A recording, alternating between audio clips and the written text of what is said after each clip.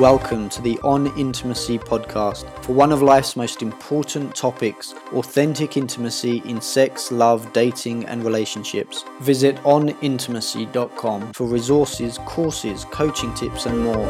On with today's show. Season 1, Episode 8, Magical First Dates. I'm speaking with Julie Furman, an award-winning matchmaker serving Orange County, West Los Angeles, San Fernando Valley, Ventura County, and Santa Barbara. Julie screens candidates for mutual interest and attraction to create magical first dates that have resulted in over 1,100 marriages. Julie's been featured on Dr. Phil, The Today Show, Good Morning America, NBC's The Match Off, The Hollywood Trend Report, Wall Street Journal, and more. Thanks so much for joining the Courtship Academy's expert interviews, Julie. Thank you so much for having me. I think it's time for courtship to have an academy. So our topic is magical first dates for transforming me into we. First of all, can you tell us some of the challenges that a woman faces around magical first dates or just first dates and that process of transforming me to we? Yes, absolutely. One of the biggest challenges with first dates is being in the present, which means not bringing your past and all of your baggage and all of your history with you, but actually being present, fully present and available to see this person for who it is. And that's a huge challenge. And the reason is because we're always comparing this person with the fictitious fantasy person that's stuck in our mind. I think that the two things that people are doing that is really harming dating is to compare a real life person to the fictitious person who's in our mind. And then the other thing that people are doing consistently is discarding and vetoing and dismissing somebody who might have those top 5 critical criteria for what really turn out to be superficial or secondary reasons. A woman might dismiss a man because he's not as tall as she would like, or maybe because he doesn't have a full head of hair, or maybe because he has a beard and she doesn't like facial hair, or maybe she wants to dismiss him because he lives more than 20 or 30 minutes away, or because he has a young child, or any of those things that are really superficial and secondary. It's a mistake for her to dismiss him casually and superficially for those reasons. So the most important element is to get very clear about what those top 5 elements really are for you. For me, when I was a single person, the most important element for me was that the guy wanted to get married and make babies. That was the most important thing. So if I was sitting across from a man who really didn't sound like he wanted to have a family, that was fine. Have a nice time, wish him well, make a friend, don't burn the bridge, but probably not a good person for long term.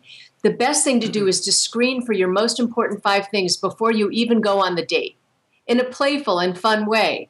Hey, I'm dating. I'm looking forward to finding a relationship. I'm a really good fit for somebody who wants to get married and have kids. How about you? What do you think about that? Ask those questions. And if he doesn't answer the question the way you want, don't dismiss him. Just make a friend and know that you can't have a relationship romantically with this person if those top 5 things don't measure up, because it's not going to be fruitful. Now, there are some people who are dating casually for fun, and I'm not here to judge. It's fine with me if people want to do that. They just need to be very clear and upfront and honest about their primary dating purpose. If one person's looking for a relationship and the other person's just looking to have a good time, probably going to be a disappointment in the end. The fantasy image that you're saying that people make, are they projecting something that is ideal and therefore disappointed with all of their dating? Or do you find a lot of women are creating a negative image of men and therefore turning men down and not giving them a chance? That is a really good question. I think that both happen. Sometimes we create this fantasy ideal person in our minds that no one can really live up to. But then what you just said is happening too, where people are operating out of fear and they're operating out of scarcity and they're operating from a place of deficiency, like they're wounded from the past and they're so afraid.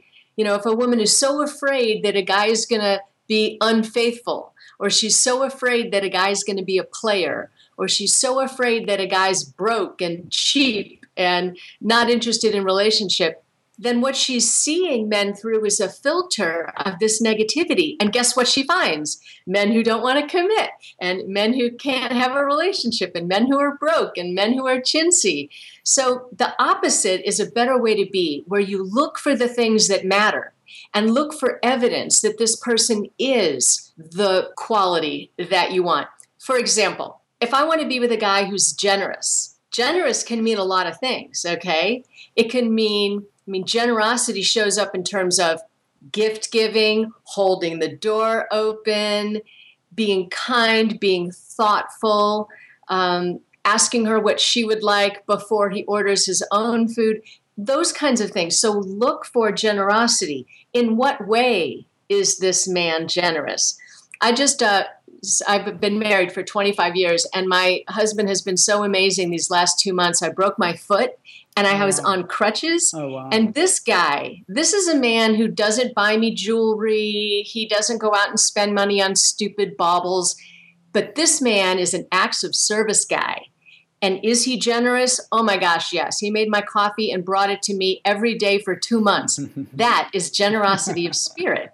So if I was only thinking of generosity in terms of what's he going to give me in terms of money, I would miss the opportunity to see this man for the enormous, generous person that he is. Mm-hmm. Make sense? Yeah, that's great. When the lady has that ability of creating a magical first date, what does that look like? Before she had experienced lots of challenges, and once she's got past that because she's developed the skill of the first date, what is her experience like then? A woman who wants to have magical first dates should always give the guy the benefit of the doubt. Mm-hmm. We had a date last night where the gentleman called 15 minutes late and said he was stuck in traffic. Now, she had two choices. She could have gotten pissy. She could have gotten mad and assumed that this guy was no good because he didn't communicate well enough in advance. And what she did instead was she said, no problem. Take your time. Traffic's bad for all of us. I'm never bored. I'll answer some emails and I'll see you when you get here. Right.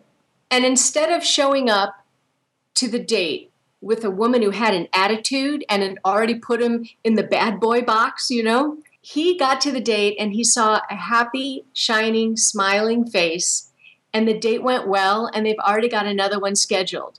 So it's attitude. It's how we bring ourselves to that first date that makes that first date magical. It's not about waiting for what that other person is bringing to us. It's about bringing ourselves to the date in a way where people can win.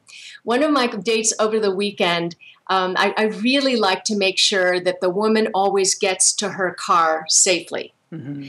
And sometimes guys don't think about it because you're big and strong and you can walk around town and you don't have to worry about, is the boogeyman going to come up behind you and steal your purse and knock you down?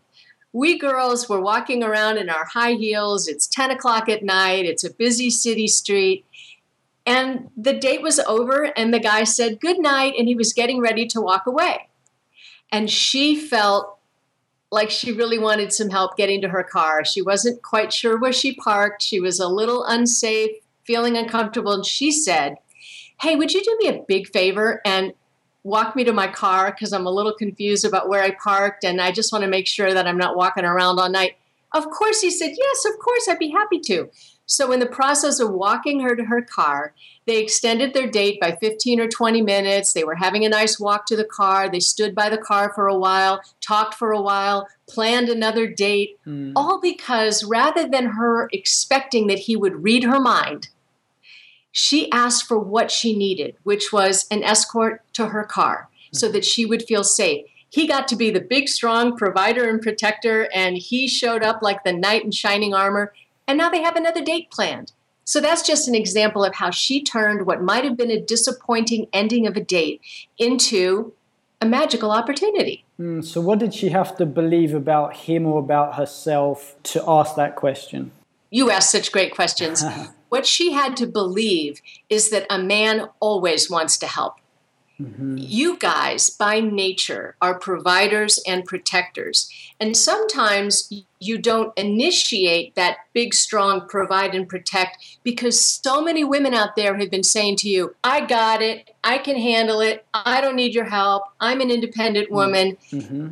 And what allows you men to stand up and be strong is our vulnerability, our saying, you know what? I could really use your help. The minute a woman says, I need your help, the guy jumps in and he says, how can I help? I want to be the big provider and protector. It's in your genetics, your biology. You want to help us.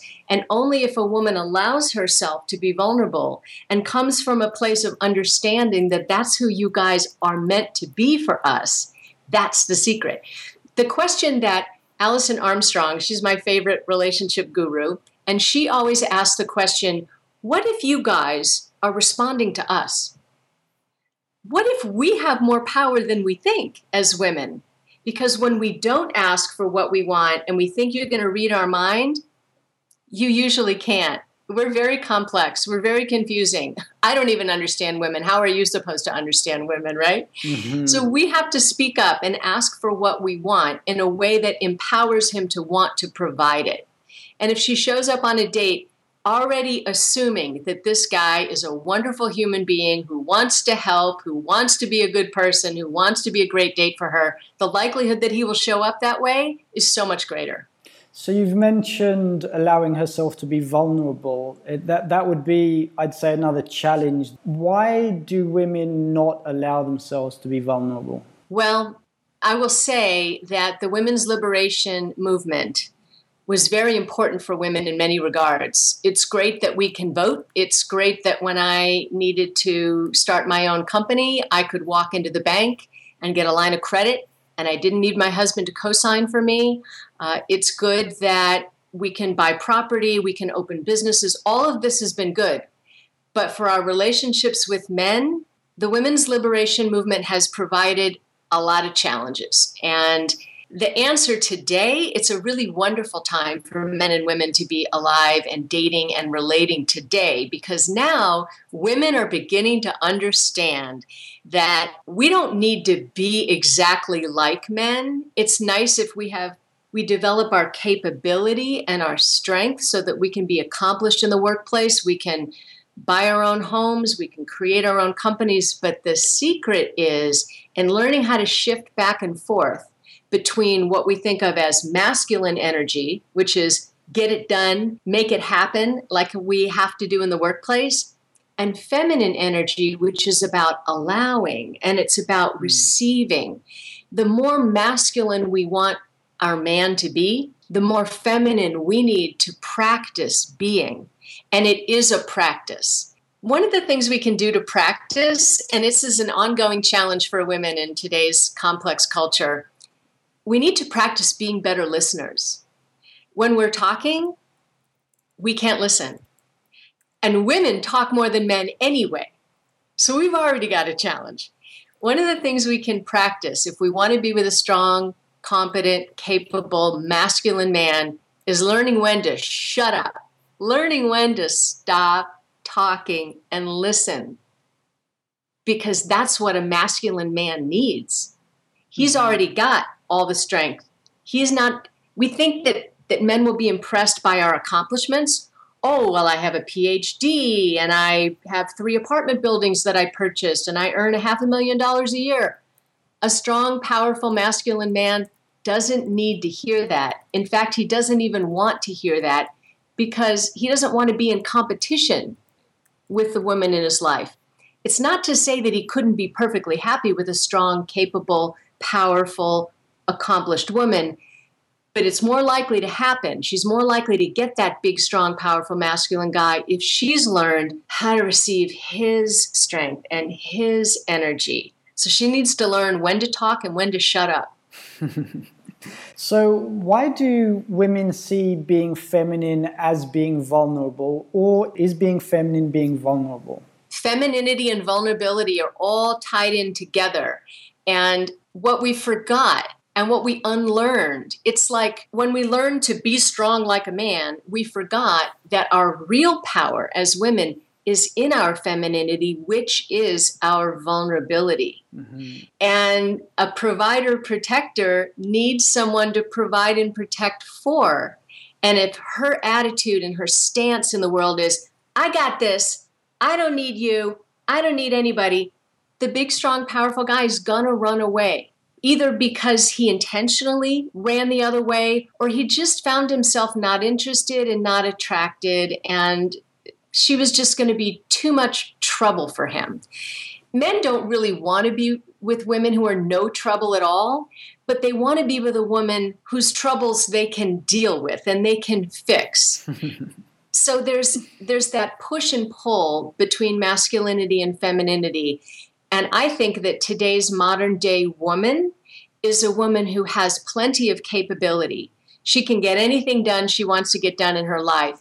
And she knows when to sit back and allow a man to contribute. She knows when to ask for help. And she allows him to be his strongest self. She's the kind of woman around whom men can be their best selves.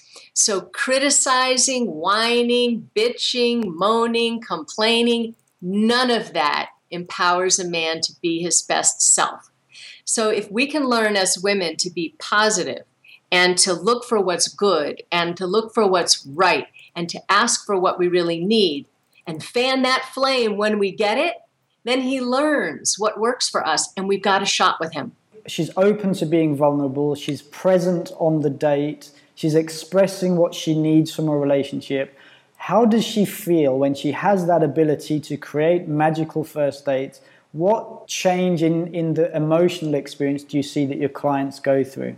The difference when a woman learns how to come from that place of allowing, when she's rooted in the strength of her vulnerability, she makes space for the guy to cherish her. And that's what we really want.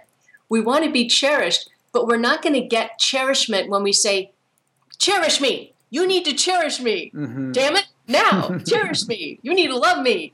No, you have to allow the guy to step into our lives. It's an art, and it is magical, and we can learn how to do it if we practice it. What other emotional experiences does she have when she has that ability of creating a magical first date?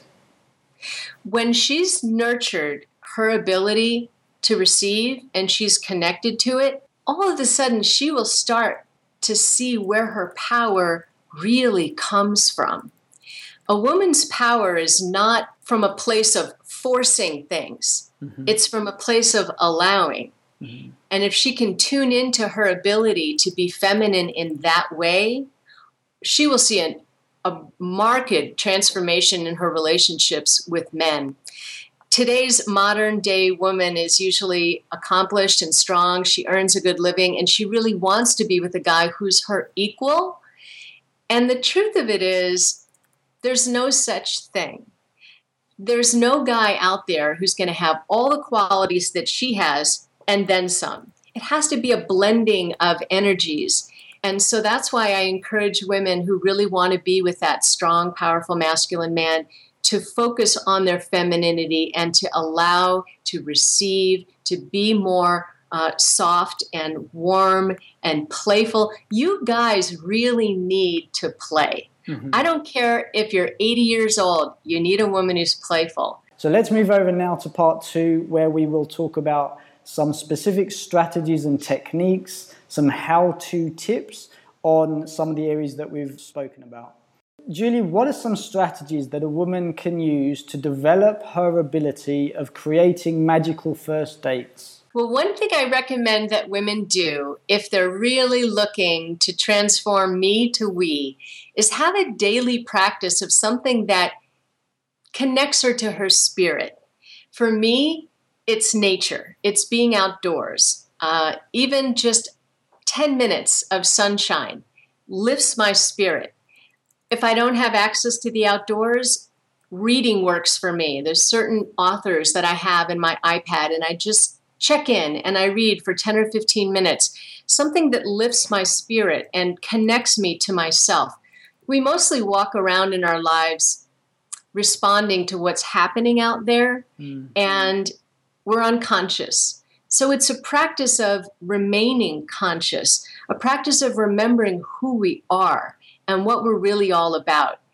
And for me, taking those 10 deep, quiet breaths transforms everything for me, especially if I'm angry or if I'm irritated.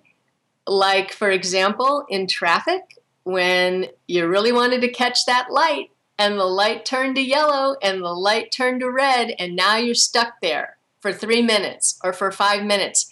Guess what that is? It's an opportunity to breathe.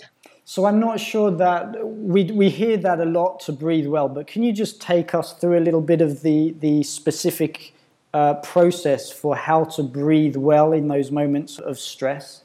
I do it as simply as just counting to 10, counting 10 full breaths, and not so full that somebody sitting next to me would even know. Mm-hmm. It's just an opportunity, whether my eyes are open or closed, it's going inward and connecting with my higher power, with my larger self, with my truer self, underneath the craziness, underneath the chatter, underneath the circumstances of life, the practice of going within. And to do that, some people will resist doing it because they say, well, I'm not spiritual or I'm not religious. You don't have to call yourself a spiritual or a religious person at all in order to do this. You have to find your own center. And the more you can connect with your own center, the easier you will be for other people to connect with. It's about creating a clearing underneath the noise of life. And I don't care how you do it, but I want you to find your way of doing it. So for me, it's taking those breaths and just taking time. I usually have a little constriction in my throat. I learned it in yoga. If you have never studied any yoga, you'll learn all these breathing techniques in yoga. Okay. But even if you've never learned any of it, just take those 10, not shallow, but deep breaths, slowly in and slowly out, and you'll find yourself calming. And if you're ever about ready to have a temper tantrum, please take those 10 breaths, and I promise you the temper tantrum will either not happen or it will be much more mellow. Mm-hmm. Mm-hmm.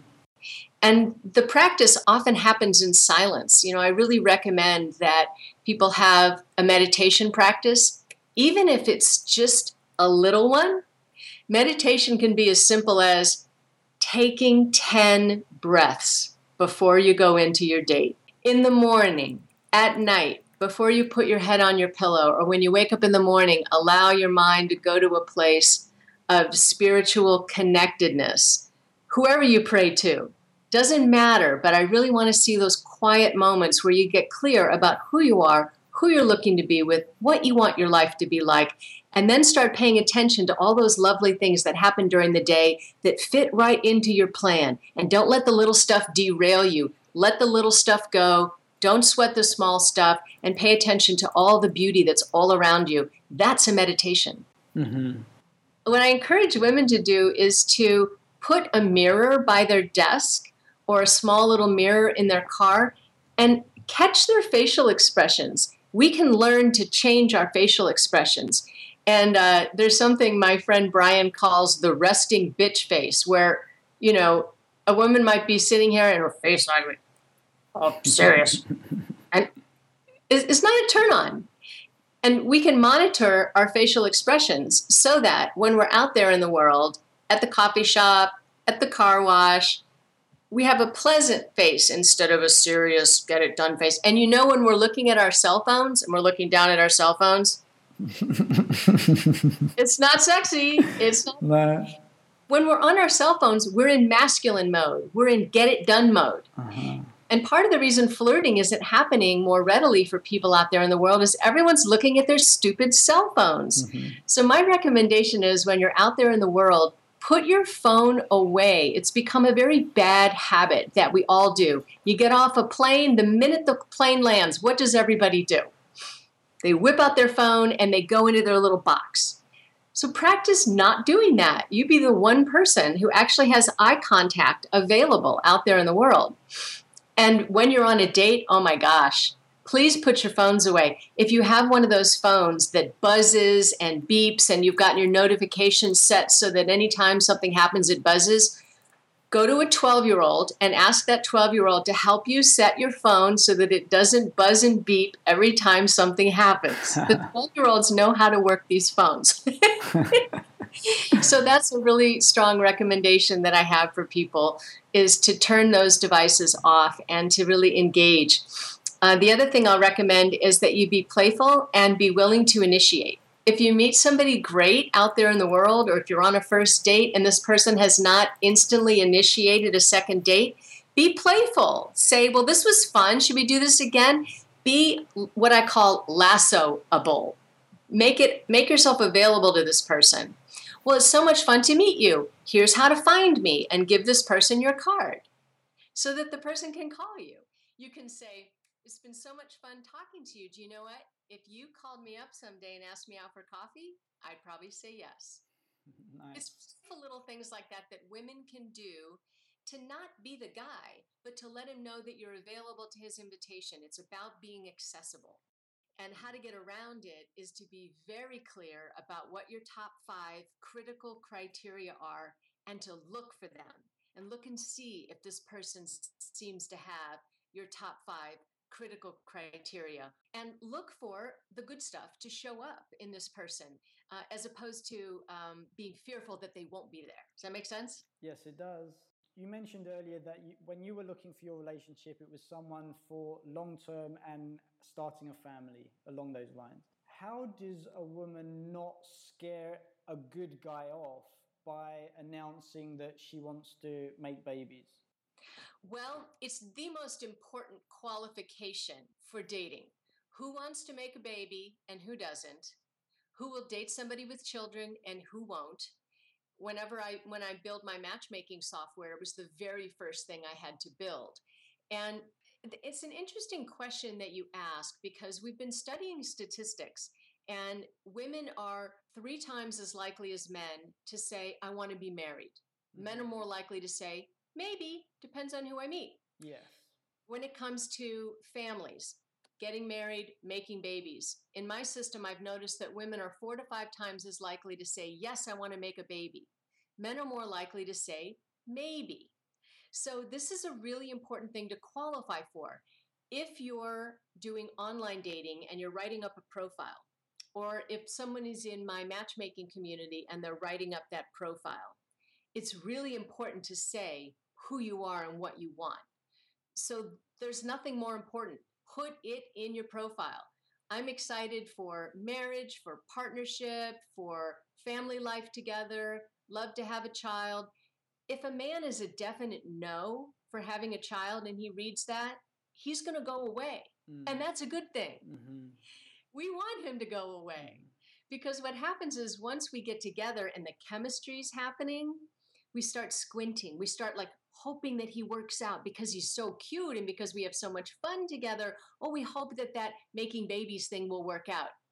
Making babies is important enough that she should let him know early on what she's looking for. If she's 32 years old, she's got some time. She doesn't have to worry too much. But I don't want to see her spend 2 years of her fertility tied to a man who's not interested in having children.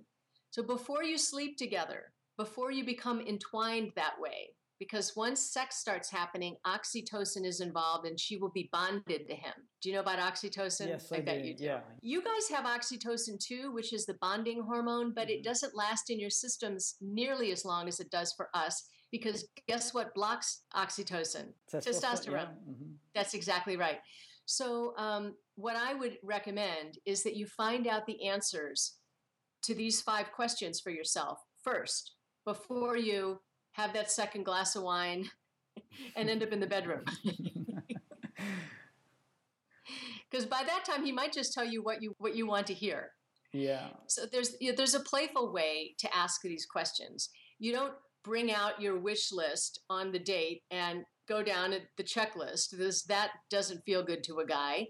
But she should be asking him, so what are your dreams? What are your hopes? What do you see for your future? And very often, the guy will volunteer the thing that she's hoping to hear. but she's not asking it from a place of, well, you better want to have children or I'm not going to finish this dinner date with you, because Right. then he feels trapped.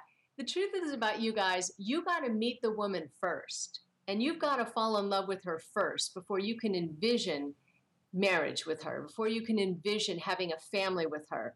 Right. Once she's in your life and you love having her in your life, all of a sudden you start thinking, wow, I could have a family with this woman. So she's got to allow that to happen. And it's not, she might not know on the first date. So if she doesn't know, give him a second date. If it's fun, if they're having good time together, if the connection is there, if she respects him, and she's seeing evidence of some of her other critical criteria, even if she doesn't yet know, she should still pursue it.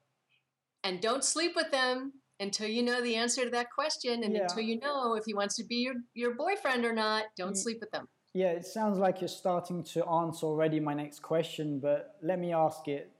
If she's coming from a place of allowing, how does she not get taken advantage of? Well, sexually, you mean? Just generally, how does she be open to the things that his interests or dates that he proposes or whatever, like him being the masculine energy, and her being the receptive feminine energy, but how does she still stay in enough control or balance for what she needs to focus on? Great question. And it's about holding her space. So let's say, for example, it's date number 2 and things are going well. And the guy says, hey, why don't you come over to my place on Saturday night and we'll Netflix and chill? Mm-hmm. And Netflix and chill means we'll watch something on the tube and then we'll end up in the bedroom. Mm-hmm. That's what Netflix and chill means. She could say, sounds like a lot of fun, maybe a little premature. So how about if we meet up in the park and I'll bring a picnic? Mm-hmm. Something like that, so that it's not in his home, it's not in her home. She lets him know she's receptive, interested in seeing him again, wants to have more fun with him, wants to play, but she's holding her space because she's not ready to go to his place yet. She might even say, the bedroom's too close to the kitchen and we might end up there and that can't happen. She could play with it and say, so it's still a little early for that for me, but I would love to see you again. Let's do something fun. Let's do something playful. So she says yes to the opportunity to get together again, but she doesn't go past what she's comfortable with. Mm-hmm. Mm-hmm. And how does, when she is ready, what signals, are there signals that she's looking for? Is it completely personal to each woman, or are there some guidelines for how to know when to take it to that next level? Well, I will always encourage people to keep their pants on until they know that both of them meet each other's top 5 critical mm-hmm. criteria, mm-hmm. until you really feel that you don't want to date anybody else. You've had that conversation about exclusivity. I don't know very many women who want to sleep with a guy and think that it should be totally fine for him to sleep with somebody else the next night. Mm-hmm. Just saying, I don't know very many women who want to have that kind of an open relationship, but there are some. And there's a time in a woman's life where she might want to be playful about sex. So until you can talk about it openly, including birth control and including talking about STDs, until you can talk about these things openly, I recommend stay playful, stay fun, keep your pants on a little while longer. Mm-hmm. I have a couple who's dating right now, and they've been dating for over 6 months, and they are having a hot and heavy, gorgeous, wonderful, amazing relationship, and they haven't fully slept together yet, and it's because his divorce is not final. Mm-hmm. And she said to him, I'm not going to bed with another woman's man.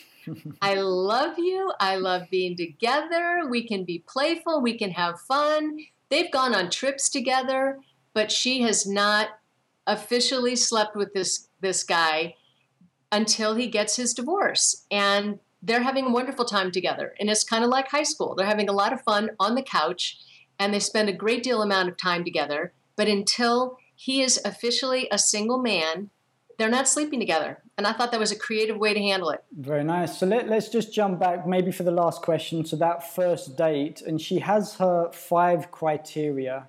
How does she approach asking that 5 criteria? Should she just kind of list them off of 5 questions and throw them at him? Or how does she feel herself through that?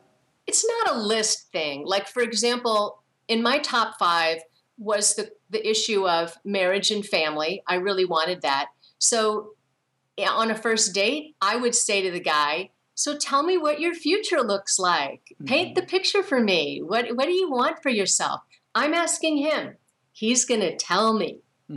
And if he doesn't say anything about children, I might say, how do you feel about kids? How do you feel about where you want to live in the world? How do you feel about family life? Does it matter to you? Family was really important to me. That being with a man who was family oriented, who cared about his family, who had a relationship with his family members, who cared enough to be a good uncle to his nieces and nephews. So I asked him about, what does your family life look like? And he volunteered, and he showed me pictures of him with his niece on his lap. And I'm like, okay, this is good. And then I also needed to know that this was the kind of man I could respect, and it was important to me that he have security financially, that I not have to pay all the bills. And so I asked him about the nature of his work and what he loves about his work and what he sees for his work in terms of the future. And he laid it all out for me, and I could tell that he had a plan, and I could tell that he lived in a nice place. So you just ask open-ended questions and allow them to give you the answers. And you have to be willing to hear the answer that you don't want. I wasted 1.5 years of my life with a man who didn't really want to have any more kids. And probably I asked him on that first or second date, I probably said something like, well, I really want to have kids. How about you? And he probably said something like, I love kids. And I probably was so wanting this relationship to work out that I thought I checked off that box. It took me 1.5 years to realize I hadn't checked off that box, and we called off the wedding. You see? So that sometimes we squint. That's called squinting, when we see what we want to see. Yeah. So that magical first dating process is really about being clear and honest with yourself about the responses you're getting. Again, not creating that fantasy guy, but really trying to see him and meet him for who he is.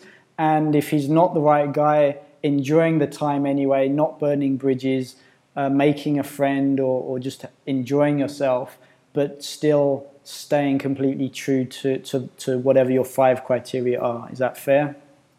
Yes, absolutely. It's you have to be willing to hear the wrong answer. And when you hear the wrong answer, don't turn into a witch. Just let it go. It might be a little disappointing if this guy says, well, I really don't want to have kids. Or I have 3 dogs at home, and maybe she's not a dog person. Whatever the answer is, just allow it, listen, sort it out later, but be a great date and don't burn your bridge. Because this guy's college roommate might be your guy if you don't burn the bridge and if you keep a friend, no matter what. Excellent. So any final thoughts, Julie, to share, and where can people find you online? Yes, what's really important is I want each person who's single and would rather be in love to get registered privately with me. It's free and it's private. It's juliefurman.com. It's Ferman. And everybody all over the world, if they speak English and they use a computer and they have a good current photo, can get registered with me privately, so that when we're searching, or any of our matchmaking colleagues all over the world are searching, they check in with me every day. I have matchmakers every day who check in with me and say, hey, do you have somebody in the UK for my client? Do you have somebody who lives in Peru for my client? So wherever they are in the world, they should get registered for free so that we can find them when we're searching. It's juliefurman.com. Thank you so much. Thanks, Julie.